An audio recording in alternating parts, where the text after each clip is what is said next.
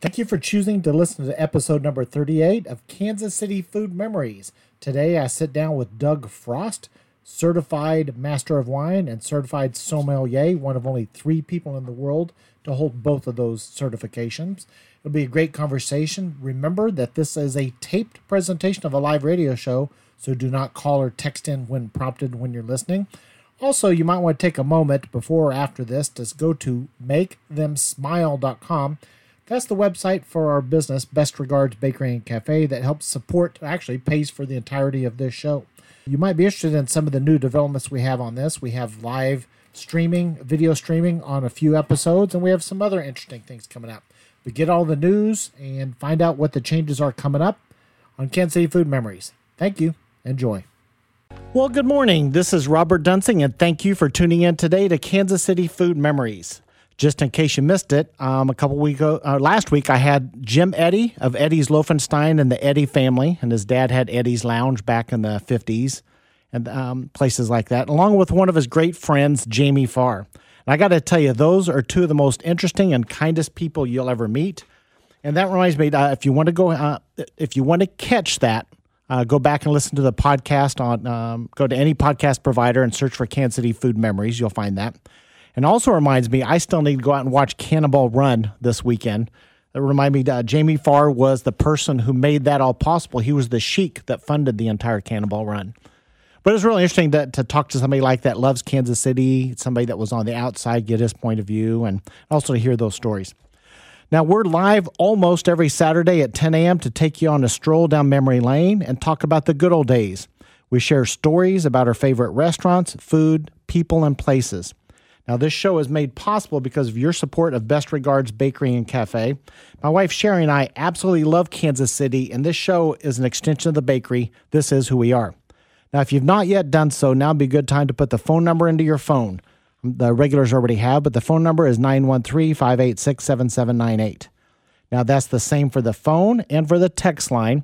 So if you have any questions, comments, or corrections, especially corrections, text that in. Don't call that in.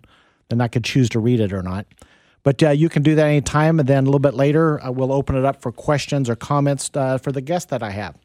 Now, today's guest is really unique. I'm going to try to bring a little class to the program, but I think all of you know it's not really going to stick, but we can pretend for 1 hour. Today's guest is actually a master of wine and also is a certified master sommelier, one of only 3 people in the world to hold both of those. Doug Frost, welcome to the program. Well, thank you, Robert. How's it going? Good. All right, so that sounds really intimidating and, I'm not going to say pretentious, but it's really intimidating. So a certified master of wine, what does that mean? Well, a Master of Wine, the title has been around for about 75 years or so. It's a series of examinations, a series of written examinations that entail blind tasting, understanding of viticulture, understanding of winemaking, understanding of marketing, and it has about somewhere between 1% and 2% pass rate ultimately for people who get involved. So it's kind of a bummer of an exam, but it's very much a writing exam. And then the Master Sommelier is all about, can you serve a bunch of cranky master sommeliers, in the worst restaurant setting you've ever, found yourself dropped into. So it too entails blind tasting, but it's a lot of service issues. And indeed, when people ask me, what's the curriculum for the master sommelier, I'll typically tell them, look, it's every word that you could see on any label of any wine made anywhere in the world. Can you tell us what those words mean? Can you, identify the wine? Tell us, how's it going to taste? What should I do with it? Should I serve it cold? Should I serve it, 20 years from now? That kind of thing. So you're examined on all those. So you take the MS, you take the MW, and there's a Venn diagram there, but they sort of express in different ways. Now, the sommelier, that also includes spirits and beer as well, doesn't it? It does. Yeah, the MW, the Master of Wine, is wine strictly. And so the MS is kind of fun because I don't drink wine. I kind of am fond of mezcal when you get right down to it, and I think a beer tastes pretty good on certain afternoons, and yada yada. So yeah, you're examined on your knowledge of really anything that could happen in the restaurant setting, particularly when it comes to beverage. I think everybody's pet peeve if you're in a restaurant and you're like, oh, I need a fork, is you flag down a waiter and they go, I'm sorry, sir, I'll get your server. It's like, I just want a fork. Yeah. Really? Do you need, someone authorized to get my particular fork? No. And so, the same thing kind of happens with the MS. It's like, look, if something, suddenly something goes wrong and somebody's like, hey, this pale ale doesn't taste right, you ought to be the guy to go, oh, wow, the line needs cleaning. Or, Sure. oh, wow, there was something in the glass. Let's just get you a fresh glass, or whatever it is. All right, well, that's fascinating because it's not my problem as an attitude I cannot stand in any business. Yeah. And that's It really is gross. All right, so were you exposed to wine as a child? No, I was not. I remember distinctly the first time I ever had a wine. I was 15 years old, and we were at my uncle's house, and my aunt and uncle, virtually everybody but us, lived in the Bay Area, and we lived in the Midwest. We moved out here when I was a little kid. And we'd go back every Christmas to hang out with the families, with the various cousins and such. And my aunt and uncle, he had a wine cellar he told me about because we're having dinner and he's like, hey, Doug, you want to help me pick the wine? And, when you're 15, you're like, well, yeah, So we went downstairs. It wasn't a real wine cellar. It was like probably 10 cases of wine under his basement stairs.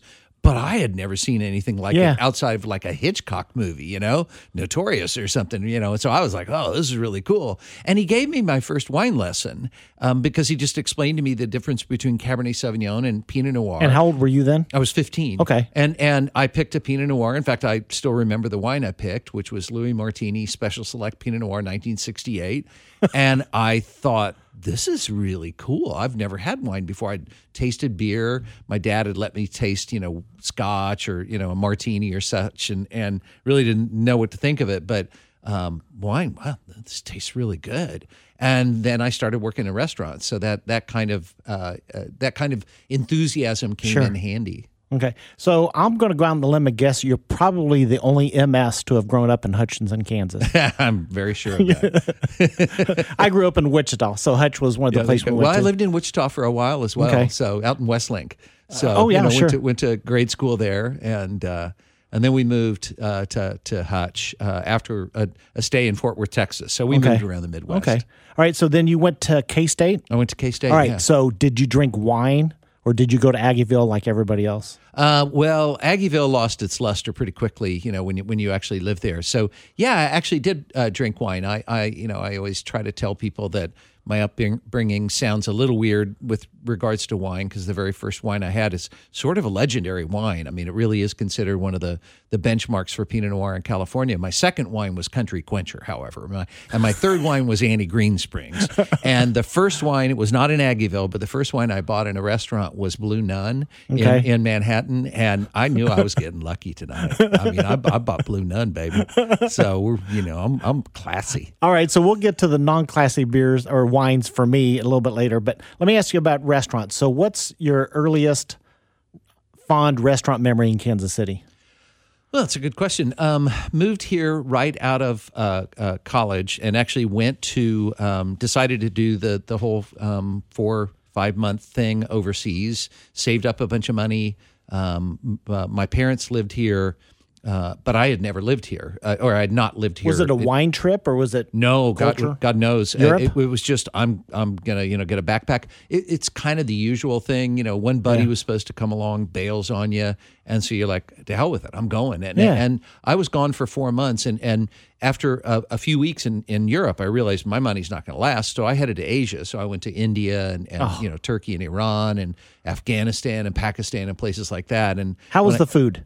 Any food memories from that? The food was, oh, God, the first time you have lamb brains, you're kind of like, wow, I don't know about this, man. And then you kind of like, it's pretty good, Are you still adventurous on your food? Oh, yeah. No, you certainly had to be. But it is funny. I do remember a couple of experiences in Europe. In particular, I had one of those Lonely Planet guidebooks. And when I got to Nantes in northwest France, I knew I got to go to a place like this. It's somewhere in this guidebook, and I got to get a bowl full of mussels, and I got to have a glass of muscadet because you're supposed to. Yeah. And it was almost revelatory. I mean, it really was one of those things where I liked wine, but I hadn't really understood yet how it interacted with food, and that was one of those experiences. And when I came back to Kansas City, a friend of mine worked at Plaza 3, and I initially was working at a a grocery store, just trying to get some money back together. And I moved in with my parents, and then moved out. Started selling basically educational programs. Driving around being a traveling salesman. That didn't work because it was a friend of mine and we were trying to raise enough money to literally, believe this or not, we were going to produce an off-Broadway show. We were going to get enough money together by producing, or I should say, sponsoring and supplying entertainment to grade schools and high schools around the Midwest, that we were going to generate enough cash. But then I was moving to New York, and we had the script, we had the rights to this particular script. It was a Kander and Ebb script, for God's sake. Okay. We thought we were swanky. Nothing came of that at all. So after all that falls apart, my friend Bismarck, who I knew from high school, was like, Plaza 3 is a good restaurant. You can make some good money here. Why don't you come in? And so I got hired there and worked there. Okay, so how long did you work there? I was there a couple years, a year and a half, probably closer to. All right, so before I jump around a lot because I don't want to miss out on details, and I go back and listen to the program to get my notes. So at Plaza 3, do you know any of the chefs still that used to work there a long time ago? Oh, gosh. Who was there? Scott? You don't have to mention names on the air. Oh, well, that's okay. I think of Scott, who I've forgotten Scott's last name, who I really, really enjoyed. The only he was one of those people that it was nice to walk into his kitchen. Yeah. There are definitely chefs that it is not nice to walk into their kitchen. I understand that 100%. Yeah, in fact, I was telling somebody a Plaza 3 story that would get me fired today. Too late. But, way back when I had, it's my favorite waiter revenge story. No one wants to hear this. I'm going to tell it anyway because, all right. These things happen. It's like, yes, I know you think I'm going to tell you that I spit in somebody's food. No, that's not classy. That's not, you're not going to get away with that. Plus, that's gross. That's really, really gross. No, I had a four top, and it was two couples. They were drunk.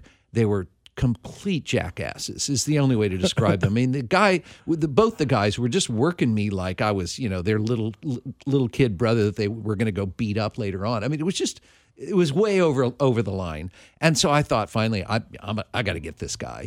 This is out. This is ridiculous. They call me asshole and making fun of my hair, whatever it is. And I'm sure my hair needed to be made fun of back then because even though I wasn't a fan of The Cure, I looked like I wanted to be in the band, but whatever. Leave me alone, dude. Yeah. I'm just trying to give you food and be nice to you. And so the guy orders like a well-done strip steak, whatever. So I went back to the broiler cook who I had a good relationship with, and I was like, I grabbed an empty plate and I said, Cece, I need you to put this under the broiler. I want this baby to glow.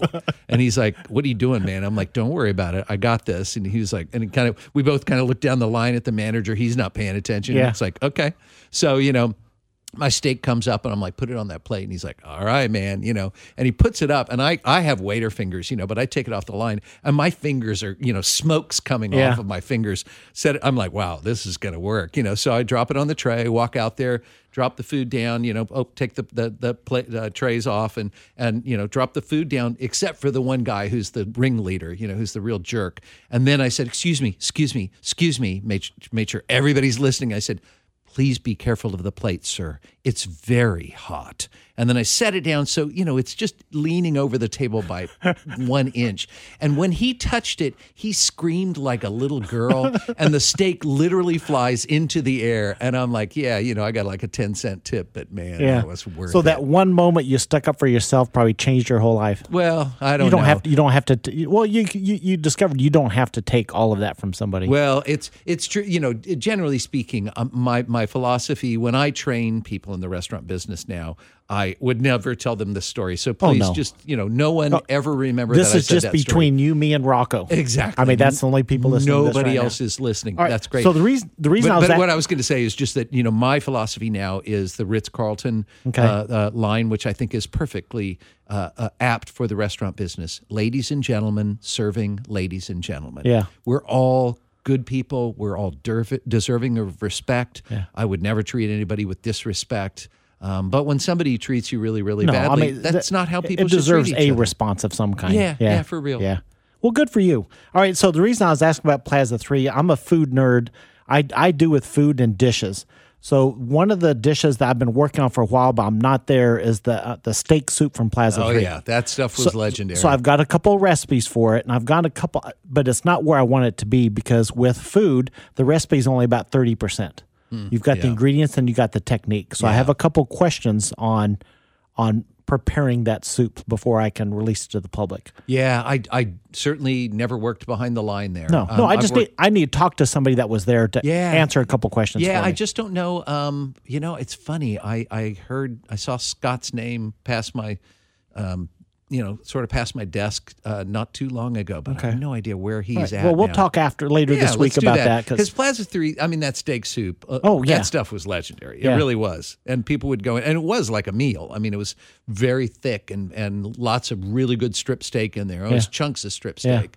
It wasn't second-rate stuff. No, and it was a lot of the recipes you see nowadays says just use ground beef. Oh yeah, and it wasn't as simple as that. The same thing. Yeah. And it's. I think I know what the secret is, but I want to confirm it before I start going crazy, at my place on that one. That sounds good. We'll do that one. So any other places you liked eating at when back in the 70s or 80s? Oh, gosh. Back in the day, one of the I hope not forgotten, but I suspect it is forgotten, legends here was Le Bon Auberge. Gus Reedy was arguably one of the top chefs in the Midwest, and Le Bon Auberge was a very special place. It had a great wine program. Gus was, I believe he was Swiss-born and really, really sharp and really, it was a great restaurant. And for those who remember Le Bon Auberge downtown, it was a remarkable place. It's funny. There's a lot of places that I can think of like that. La Méditerranée. Gilbert was, he was a character and a half. But it was a real French joint, and it was really fun that way. I probably could go on and on, but it's almost like I'd rather wax on about how much fun it was to be in those places, to deal with people like Gus and Gilbert. And, of course, Starker's for me was really an important foundational place. Even though I worked at Plaza 3 for a few years, I ended up working as or became a wholesaler. And one of my first accounts was Starker's, and Bob Bath was the nephew of Cliff Bath, the owner. And Bob was in charge of the wine program. And Cliff and Bob had decided what they wanted was to get a Wine Spectator Grand Award, which is something that had never happened in this part of the country before. And I was their salesman, and I would just say, Bob and Cliff, I think, felt that I was as much a part of the success to the degree that they let me come along with them to the award ceremony in New York. And, it's the only time I ever got to see him, who was playing at the award ceremony? James Brown. Woo! I'm telling you, James Brown, he knew what he was doing. That man was a very, very smart man. It was an amazing show. We danced our butts off, and at the end of it, I still remember James reaches out and starts shaking hands for everybody. But Marvin Shanken, who's the owner of the Wine Spectator and the owner of the Grand Awards, he's the man he pulled up on stage. I'm like, oh, James knows who's paying the bills here. Little white guy from Kansas City like me, who's like got stars in his eyes, like, oh my God, I'm standing next to Maceo Parker, this sax player. It's like, this is the greatest thing ever. It's like, no, you stay down there on the floor, little man. I'm gonna bring up Marvin. Well, one of the most fascinating things about this show, because I started on a whim. It doesn't really make business sense. I don't do commercials. I just pay for that myself. But one interesting thing is how many dots get connected every single week. Now, so Gus, did you personally know Gus? Oh, yes, of course. Okay. Yes. So I'm trying to there's one person that's in town that's an immediate family member. Okay. But I don't know if she wants to come on the show yet. Oh, sure. Yeah. Because losing him was really tough. Yeah. But I've got a nephew that I think I will come on. And I was talking to Jasper, and Jasper considered him like a mentor. Oh, I did not know that Jasper and Gus had a relationship. It doesn't surprise me. I mean, Jasper, again, knowing Jasper's dad and the wonderful times I got to have sitting at the family table with Leonard and Jasper, JJ and his dad. Oh my God, we used to laugh. So here's my hopes silly. that I want to do in the next 2-3 months. I want to have a show on Gus. Oh, if I can get his immediate family member, great. But if not, I want to have a panel of 3 people. I'd like to include you. I want to get Jasper and see if you can think of one other chef in town that was influenced by him. Because, I'm sure there's plenty. Yeah, and that's one thing Jasper said. There's a lot of people that owe their success to him mentoring from Gus. Yeah. And so it's just, I want to go ahead and do a single show to start with, just to honor him in that, because I think if you appreciate and you got value from somebody like that when you're younger, the best way to honor them is to keep that memory alive. Well, for sure. And he did so much for the culinary scene here that his name deserves to be remembered. It's fun. If we do that, I'll definitely reach out to my first boss in the wine business when I was a wholesaler, used to be his sommelier. And he now owns an import company based in Chicago. I'll have to reach out for Corso to go, hey, tell me some Gus Reedy stories I've forgotten. All right, so I have room for 4 people, so I've got 2 chairs filled, you and Jasper. Cool. And so help me, you can fill one of the other ones, and I'll have Jasper pick the person for the other one. Very cool. And I just want to, that will be a fascinating show to be able to do that. So I want to ask you another, kind of a personal wine question. This is just for you. I know absolutely nothing about wine. And I was never exposed to it when I was younger. And so I really focused on the food side of it. And I didn't really have experience with food until about 20 years ago. Mm-hmm. So I'm a late bloomer on that. So is it too late at my age to develop a taste and a personal enjoyment of wine? Oh, heavens no. I mean, the truth of the matter is that our palates, or at least our preferences, are ever changing.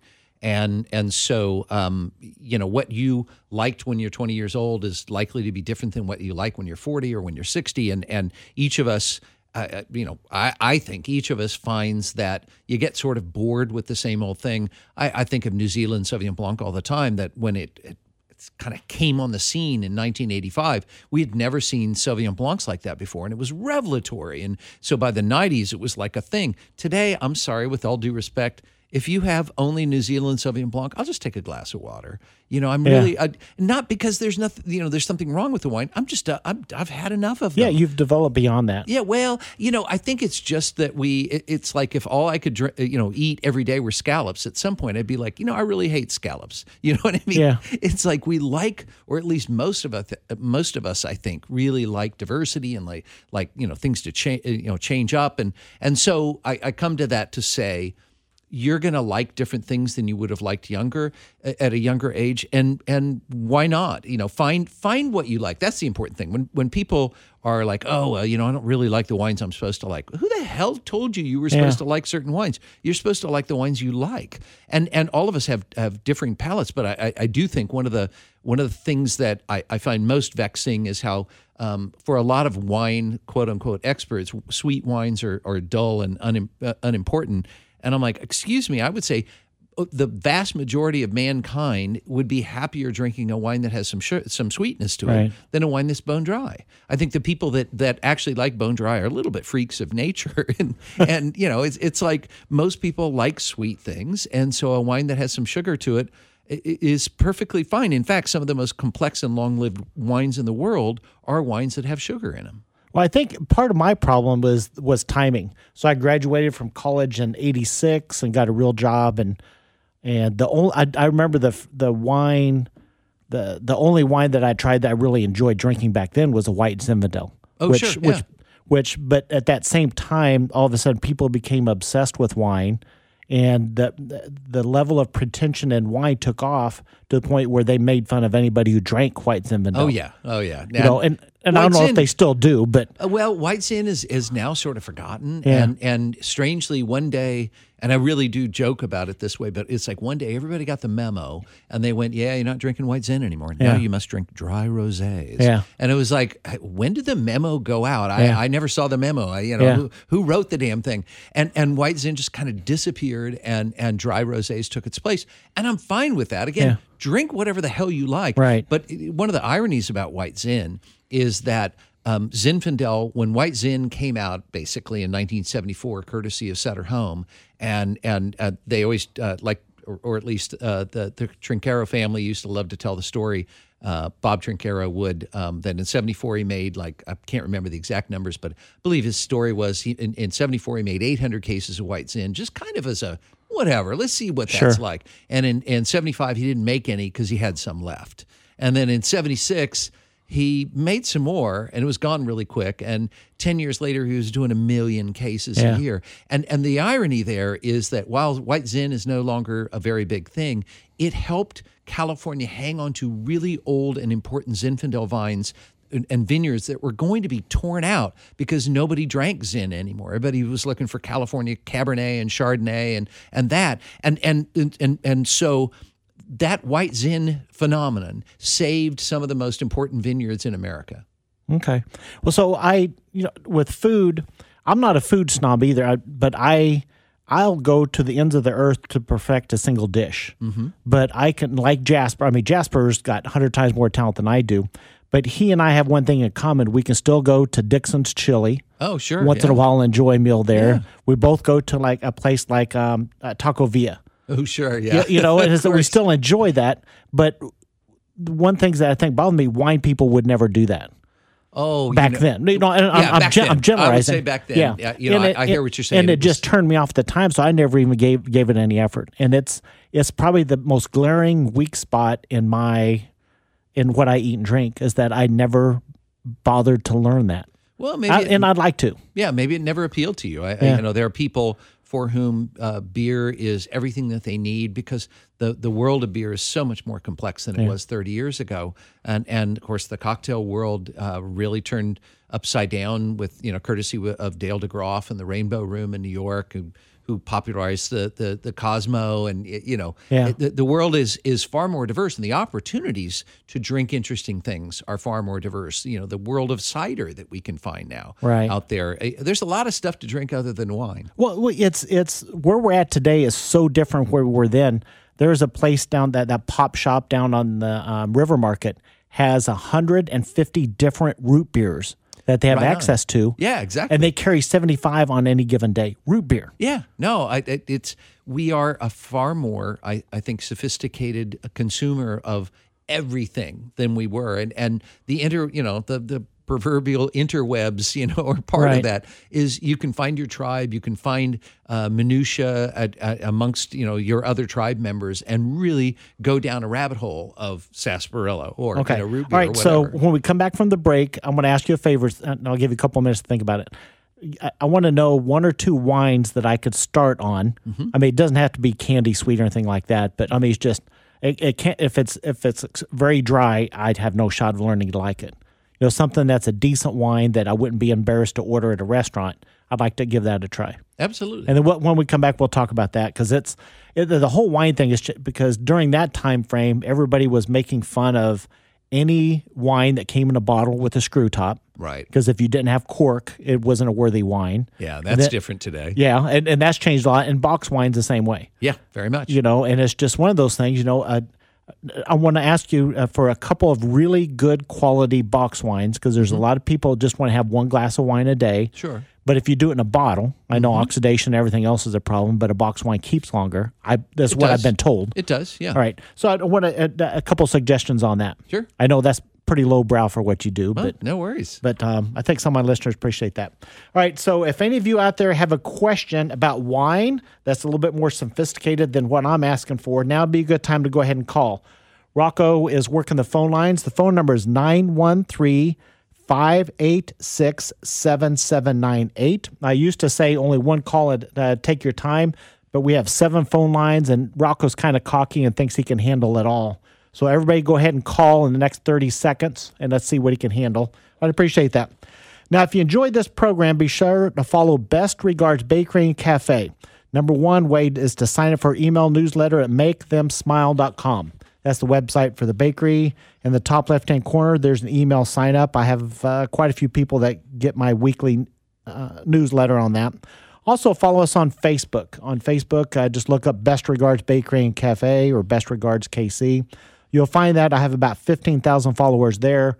And next week, this show is going to be preempted, so I will not be on the air, but we will be doing a Facebook Live full video, and I'm going to have a guest, a former chef from the Gilbert Robinson organization, so he's a corporate chef there, and also with the Haddad Group. So we're going to get some behind-the-scenes stories on that. And if you want to see that and hear that, go to Facebook Live next Saturday at 10 a.m. I'll also upload that as a podcast, so you'll be able to get that along with the rest of these shows. If you've been wanting to come to Best Regards, today's a great day. A percentage of our sales today are all going to go to the St. Jude Foundation. We're doing a special event. One of my longtime employees, Lois, has been a firm believer of them, and we've supported them for quite a few years ago. And then a few weeks ago, Jasper issued me a personal challenge to create a cannoli for National Cannoli Month. And Doug just saw that. If you want to take a taste of that, I think you'll enjoy that. That's an example of how I nerd out. So I was a little intimidated when Jasper asked me to do it because I can't just throw something together. So I did some research, a lot of things like that. So I looked for the most upscale special occasion cannoli that they would make in Italy, and that's what I did. So that is a chantilly cream cannoli with mascarpone and everything else done high end. It's in all modesty, it's pretty amazing. Go to makethemsmile.com or Best Regards on Facebook, and you'll see a beautiful picture of that. I was only going to sell that last Saturday, but it sold out pretty fast. So we extended it through today. And so I have about 200 of those that we have ready to come in today. Enjoy that. Two things. So you'll be able to donate to the St. Jude Foundation and also enjoy some cannolis and everything else that we make. Be a nice treat. Did you get a taste of that, Doug? I sure did. Tasty stuff, man. I don't know if you can touch anything Jasper does, though. Oh no, let's be honest. I mean, he's the cannoli king in town. Mm-hmm. I just want to make one cannoli or two cannolis that are halfway respectable. I understand. Cannoli month. Jasper's had a different cannoli for every day this month. Seriously? Oh yeah, he does this every September, and I always totally look forward missed to it. out on that. Yeah, and so I'm not sure if I'm going to keep making it or not, the cannoli, but that chantilly cream is just it's fantastic. If anybody's ever had the chantilly cake from Whole Foods, that gives you an idea of what that really is. I'm not sure that they make it from scratch the same way that I did with the ingredients that I did. Probably not. All right, so Doug, what would be a good starter wine for an adult like me that's never appreciated wine? I think a lot of times for a lot of people, sparkling wines are fun because you're sort of used to the idea that it's a celebratory wine and has been for centuries. And main reason for that is that Champagne, the region itself, is an area that a lot of battles over the years have been held, and kings kind of get crowned in the middle of the battlefield, and you pick up the bloody crown off one king and put it on your own head, and now you ask for a drink, and you drink what's near at hand, and that was champagne, and so it became, if only by historical accident, that sparkling wine idea became something that we associate with celebratory wines, and I think a lot of people enjoy that. So honestly, as silly as this sounds, to get just a simple Prosecco, I think for most people it's a sort of modestly priced. Typically, it's a softer wine, usually a little bit creamy as much as it is sparkling and bubbly and frothy and all of that. And I think that's a really good wine just to say, look, this wine isn't going to offend anybody. Maybe it's not exciting, but it's a good way to get used to the weight and the flavor and the character and the feel of wine. As I have already alluded to, I'm a big fan of wines that have a bit of off-dry character to them. That's to say, just a touch of sweetness. I'm a fanatic for German Riesling, to be honest with you. And perhaps, unfortunately, these days, German Rieslings are more expensive than they used to be. At the same time, I'm glad they're making some damn money, because people have got to stay in business. So I often look for Rieslings from Germany, and a lot of them can be inexpensive. Like there's one called Blue Slate that's perfectly inexpensive and perfectly pretty and has a little touch of sweetness to it, and then plenty of tartness to it as well that finishes it up. So it's this sweet tart kind of experience that I really enjoy. And then there are great producers like J.J. Prum who make these phenomenal Rieslings that I think are super, super exciting. And if people are looking for something local, and I really that was going to be my next question. Yeah, no, I often find it sad that people, even people who know a lot about wine, don't pay attention to the wines being made around them. I mean, Holyfield in Basehor makes really some phenomenal wines. Michelle's a damn good winemaker, and her late harvest Vignol, her Vignol, and Vignol being the name of the grape, it's Vignoles, is, I think, well, I've taken it around the world, not around the country. I've taken it around the world to shock people. All right, so I've got a couple calls and several texts, so I'm going to run out of time. So could you send me an email Sure. in the next couple of days that kind of give me maybe your top 5 suggestions? Sure. And I want at least 3 of those to be, or make them all local. I mean, Absolutely. I mean, Les Bourgeois Brut, their standard sparkling wine is really, really good, as is Stone Hills. All right, so I want to. So there's several good wineries, excellent wineries around town. I'd like to have. In fact, I want 5 suggestions of where to start from them. Absolutely. And so all the listeners out there, my email that'll be going out on Monday or Tuesday will have these suggestions. Absolutely. Because there's a lot of us that would love to do that, but we're like the first time I went to that pop shop with 75 different root beers, it's intimidating to the point where you almost walk away. Right. Yeah. We don't want to do that with the local places. Sure. All right, so let's go ahead and get your headphone on. Rocco, let's go ahead and go to line 1 with Dale. Are you there, Dale? Yes, I am. All right, what question do you have for us? Well, this is maybe a little bit more of a nutrition question, and I'm glad, Mr. Frost, that you said you like off dry, because I've found that I really enjoy a good port wine in the evening. Cool. Yeah. And but I'm afraid I'm enjoying it too much, and well, I've been cutting down on sugar in my life, and I'm very, very successful, except that I'm increasing my port content. But I don't know enough about the sugar in wine, and I don't know how to even ask the question.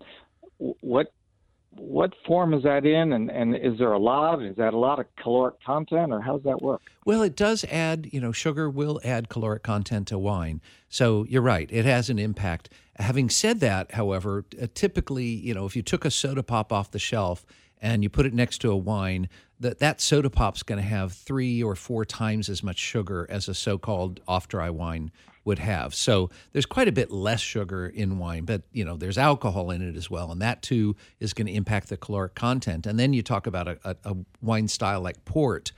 They actually fortify it, and by that, what is meant is they take some essentially alcohol, it's like vodka made out of grapes, and they dump it into the fermenting must, the grape juice itself, which drives the alcohol up to, let's say, 18% or so, and kills off the yeast. And that's why there's sweetness in the wine, is because wine is essentially sweet grape juice that yeast have converted that sweetness into alcohol. So port is all about putting a little bit of alcohol, a little bit of vodka, like I say, basically, into the grape juice while it's fermenting, so the yeast can't finish their job and there's some sugar left over. So, that the other option might be, like I say, to try some of the off-dry white wines.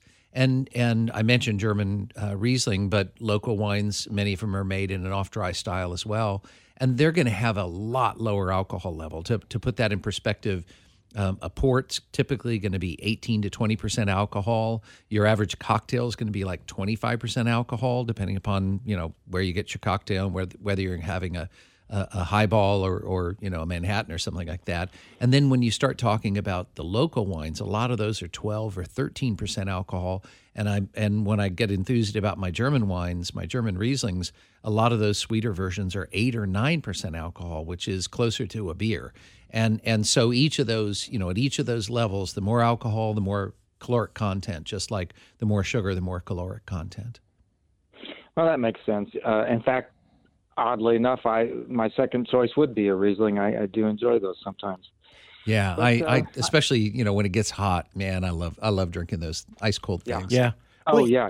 Yeah, and Dale, and also when you're watching sugar and things like that, take a holistic approach. If you're eating any processed foods at home, like foods out of a can, or you're eating any sandwiches made with commercial white bread, you're getting so much more sugar and junk in that than you are in that glass of wine.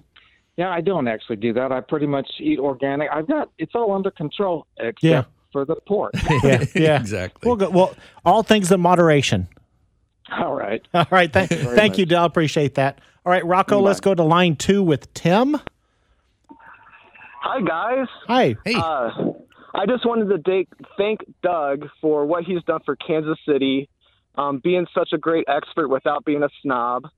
I really loved the old show, Check Please. Oh, thank you. It introduced me to my favorite family restaurant, Grunauer. Oh, right on. Go to every year. Right on, Grunauer. Yeah, and I just love going there because you could get a nice I don't do wine, but I love going to a place where you can get a wine you can't get off the shelf. Oh, no like a kidding. nice Austrian wine to have with Austrian food. It's really beautiful. I love that place. I really do. Yeah. It's and the wine list, exactly as you say, it reflects, their family heritage and there's some really cool wines there, as you say, that you're just not going to see anyplace else. And there's two things I lament. Doug, I lament the loss of a great $6 Riesling, like you said. They just don't do that anymore. And then, Robert, I've missed all of the old German restaurants that we used to have, because I say Grunauer's a family restaurant because that's as inexpensive as I could get to get really good German food around town now that we lost Berliner Bear and the Rhinelander. So love to hear a show about the old German restaurant. I will do one of those. That's on my list. I have a list. That was probably in the top 10 when I first started the show, and it's got bumped down to probably about 15 just because so many interesting topics. But so Grunauer, what is your number one favorite dish that you would introduce somebody to? Gosh. Got to pick one. My wife will say the Jaeger Schnitzel, but I love... All right, so do you just find a way to sneak in two choices? I'm talking for my wife, but I love the wild mushroom goulash that they have. It's a little bit more modern, but it's like wild mushrooms with that spicy pepper sauce on a plate of, I can't say it right, spatzel or something like that. Yeah, spatzel. It's very good. Yeah.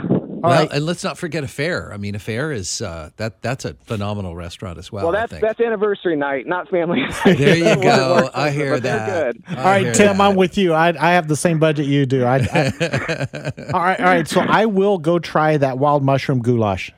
Yes, it's wonderful. And I will think of you while I do that, Tim. All right. Thanks, Robert. All right. I appreciate you calling. Thanks, Tim. All right. Bye. Budget's a real concern for, it's more of a concern now than it was 2 years ago. Yeah, no, I mean, we all have to at least, I think most of us have to abide by some damn budget. But for me, it's funny, my wife and I don't go out that much because I'm on the road so much that when I get home, I'm pretty happy just cooking something up myself or she does the same. So when we do go out, it's not that frequent, and it's like, you don't want to go crazy out there. So you're making your wife stay home to eat with you because you eat out too much on the road. She's okay with that. It's funny. She really? Oh, yeah, no, she is, because the thing about it is what she doesn't like are these stupid long meals that we often get subjected to. When you have friends in the restaurant business, unfortunately what happens is somebody will come out and start talking to you, and my wife's looking at me like, I came here not to talk to you, to watch you talk to some guy. Yeah. I came here because I thought we were going out to dinner, and she hates the 4-hour meal because she just gets antsy after an hour or so. So no, it really is true that my favorite thing in the world to do is to go someplace where nobody knows me, and the two of us can just sit there and talk. And I, sorry, I don't mean to feel, sound ungrateful, but so often in the restaurant business, it's such a small business. We all know each other.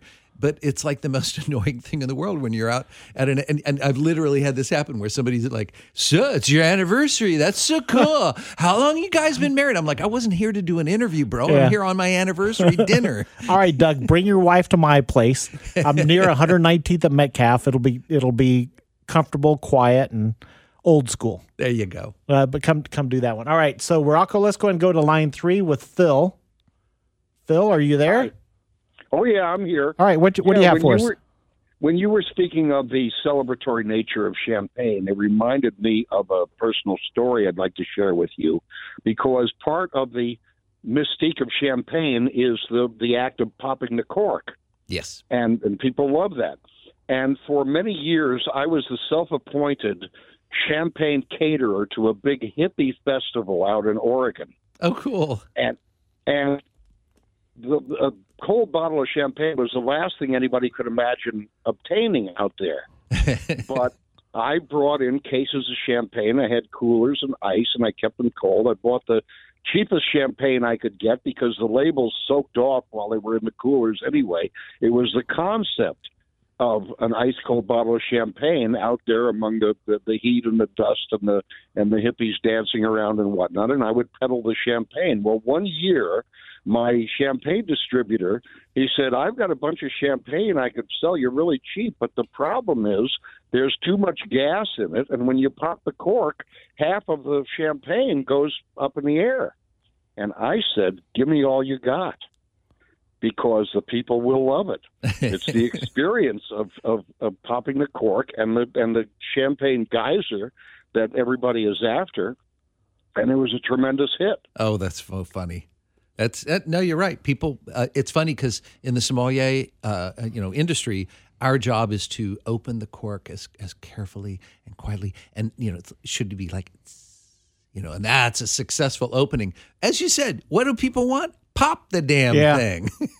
Well, I mastered the art of the quiet release because I worked at a couple of restaurants and the bars where you had to do that. Yep. I mean, the customers don't want to spend that much money in a restaurant on something they're not going to drink. Right, for sure. Well, and spewing half the wine into the air is not ideal either. But like you said, unless you won the world championship or something like that. Yeah, exactly. Then go for it. And of course, then there's the sabering thing where you definitely lose a good portion of the wine. All right, it's Phil, super I gotta let you celebratory. go. Thank you for calling in. I appreciate that. You bet. All right, so tell me about this. I was going to ask you about the whole sword or the saber thing.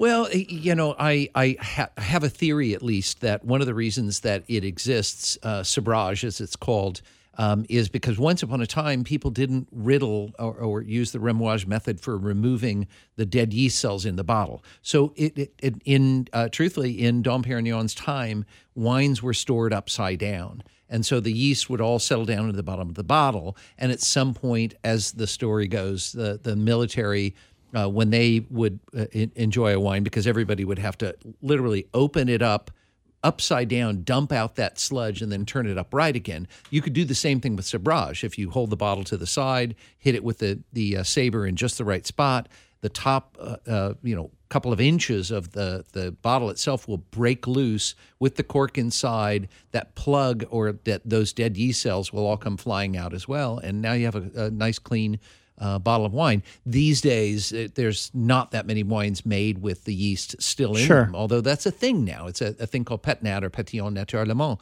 and that's being done again. But just exactly as Phil was describing, that means when you open up some of those wines that have sludge in them, the wine's going to be geysering out of the bottle. And I don't understand. I paid for all the wine in that bottle. I want it in the bottle. Is there any place or anybody that still does that?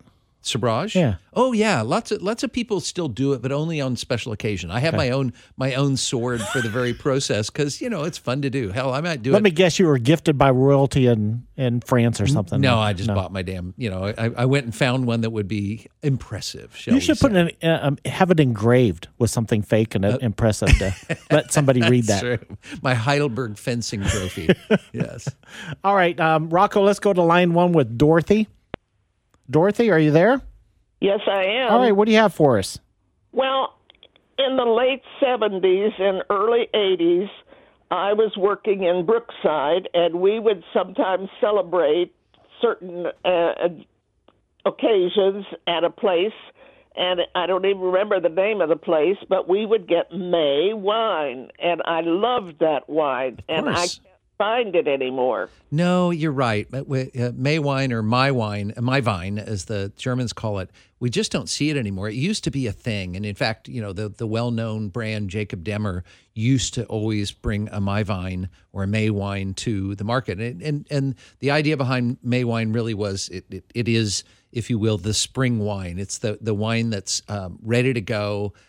It's an early drinker. And it became a thing, I suspect, back in the 50s and 60s in Germany, and then found its way over here in the 60s and 70s.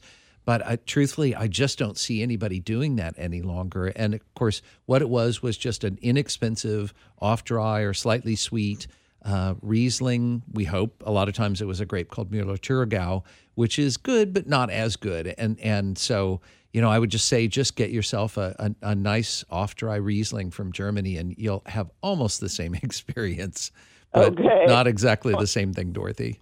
Yeah, I just wondered because I couldn't find it anywhere. I thought they probably weren't making it anymore. Yeah, it stopped being a thing, and so much about wine is sort of faddish, and so I think I haven't seen a bottle of May wine in at least 30 years probably. And it was a German wine, right? Yes, absolutely. Okay.